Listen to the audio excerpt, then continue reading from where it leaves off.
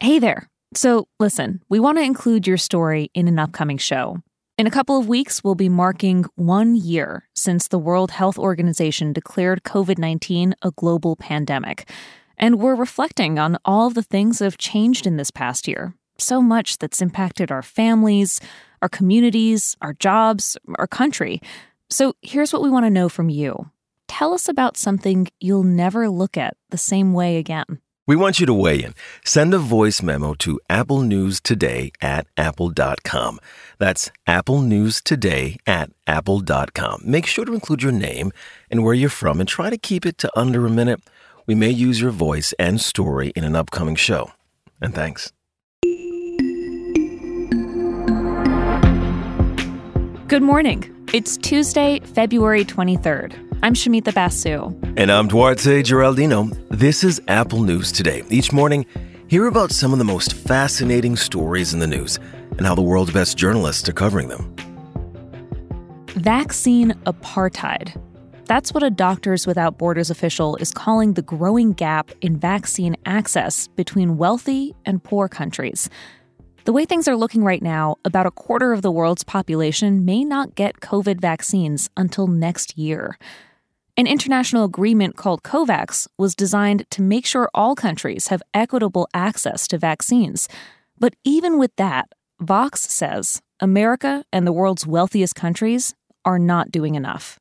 Now, on its face, it looks like wealthy nations are trying to do the right thing. Just last week, Biden confirmed the U.S. is pledging $4 billion to COVAX. The European Union, for its part, pledged $1 billion. Vox says, while this money is important and can make a big difference, what's the point of having billions of dollars if the vaccine supply is already bought up? And make no mistake, that's exactly what's happening. Wealthier countries like the United States are planning to buy more vaccines than they'll need. By a lot, in some cases. An international anti-poverty group called One Campaign tried to quantify how many doses the wealthiest countries have secured for themselves. And the group's analysis found the United States has deals that will lead to about 453 million extra vaccine doses. The UN is calling for richer nations to commit to donating their excess supplies. The other obstacle to equitable distribution is price transparency. NPR is reporting companies are keeping their prices secret. Even COVAX won't disclose how much it's paying. This is one of the reasons why UNICEF started compiling a price chart that's based on local news reports in various countries. It found some less developed nations paid significantly more than rich countries for the exact same product. Just to rattle off a few numbers on this UNICEF chart, South Africa is reportedly paying $5.25 per dose for a vaccine that was sold to European nations for only $3.50 a pop. And this isn't a small difference, especially when you multiply it by the millions of doses that are needed. Just a few days ago, Trinidad and Tobago's Prime Minister Keith Rowley spoke at a WHO conference. He appealed to wealthy nations. Think about how history books are going to remember you. Our history as people is littered with instances of destructive behavior, disrespectful dominance, imbalances, and other forms of man's inhumanity to man. It is my hope and plea that when the journal of this experience is written, it would deviate from what is mostly the norm and record that on this occasion, the rich took care of the poor.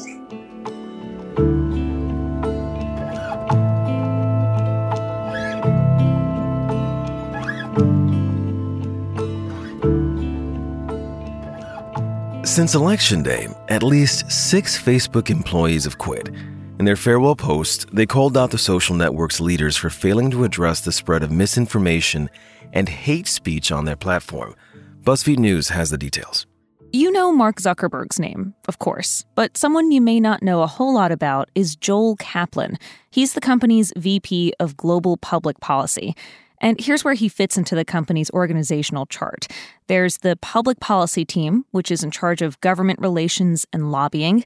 And then there's the content policy team, which makes rules about content moderation.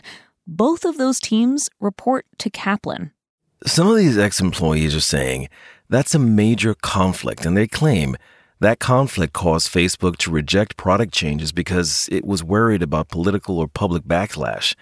And in so doing, as one employee writes, the company is, quote, knowingly exposing users to risks of integrity. Just one example that they cite in this BuzzFeed piece, an example that has far-reaching implications, is Alex Jones. He's a right-wing conspiracy theorist. He called the Sandy Hook massacre a hoax. He referred to the victims of the Parkland shooting as crisis actors. In 2019, Facebook decided Alex Jones' posts violated their rules. His lies, his misinformation, his hate speech against Muslims and transgender people, all of it qualified him for removal. But then, according to BuzzFeed, Mark Zuckerberg intervened. While Zuckerberg agreed to remove Jones, he said other people who continue to post about Jones and share his lies and his hate speech, those posts would be okay and could stay up. As one ex-employee put it, Zuckerberg didn't like the punishment, so he changed the rules. That decision had a cascading effect. It reportedly changed the way Facebook looked at bans on other extremists. According to BuzzFeed's investigation, pressure is building from within the company for leaders to start listening to Facebook's internal teams, the people whose jobs it is to make sure misinformation doesn't spread on the platform.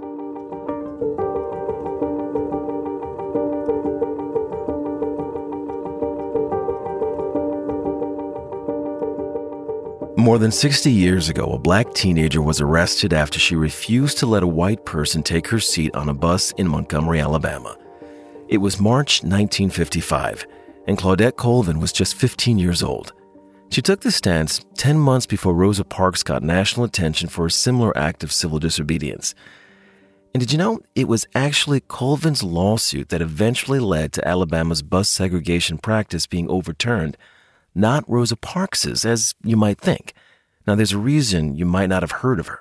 They wanted to use the one that would be the image that Rosa Parks would be more acceptable to the white community than a dark complexion teenager. People said I was crazy. Why?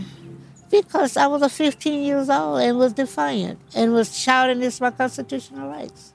That's Colvin speaking to CNN's Abby Phillips for a new series they're calling History Refocused. Here, they look at the role black women played in the civil rights movement. Because while we can name a lot of men who were important to the movement, Martin Luther King Jr., John Lewis, Malcolm X, W.E.B. Du Bois, I could go on, women were not enshrined in the same way. CNN highlights women like Erica Huggins, who they call one of the most consequential figures of the Black Power movement. She was a former leading member of the Black Panther Party, and the way she put it, quote, women ran the party and the men thought they did. Another name that CNN calls attention to here is Gloria Richardson. She was an early leader in the fight for equal access to education. She's 98 years old today, and she's still fighting for equal rights.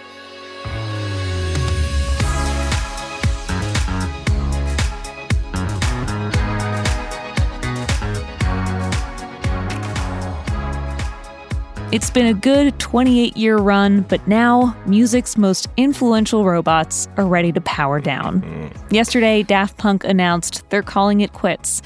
GQ has a great piece about how they influenced music and culture, and this article really captures what a special experience it was to see them live. Daft Punk formed in Paris in 1993. The band's two members created some of the most popular dance and pop songs. You probably know one of their most iconic songs, Harder, Better, Faster, Stronger.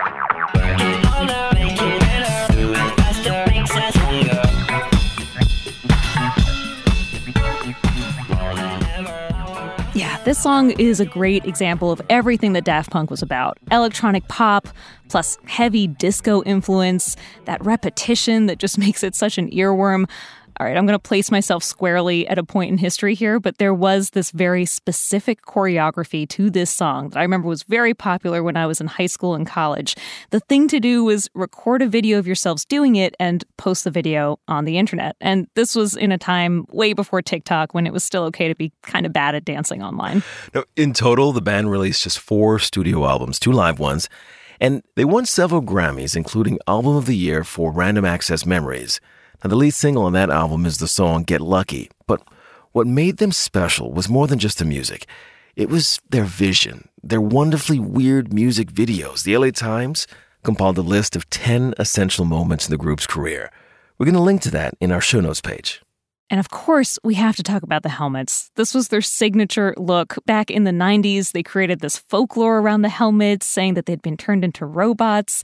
And they stuck with the story for 20-something years, all the way through their last music video. Daft Punk ended their career with this 8-minute farewell video. It was called Epilogue.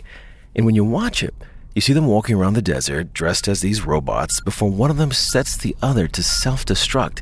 And then he just explodes. That's an ending.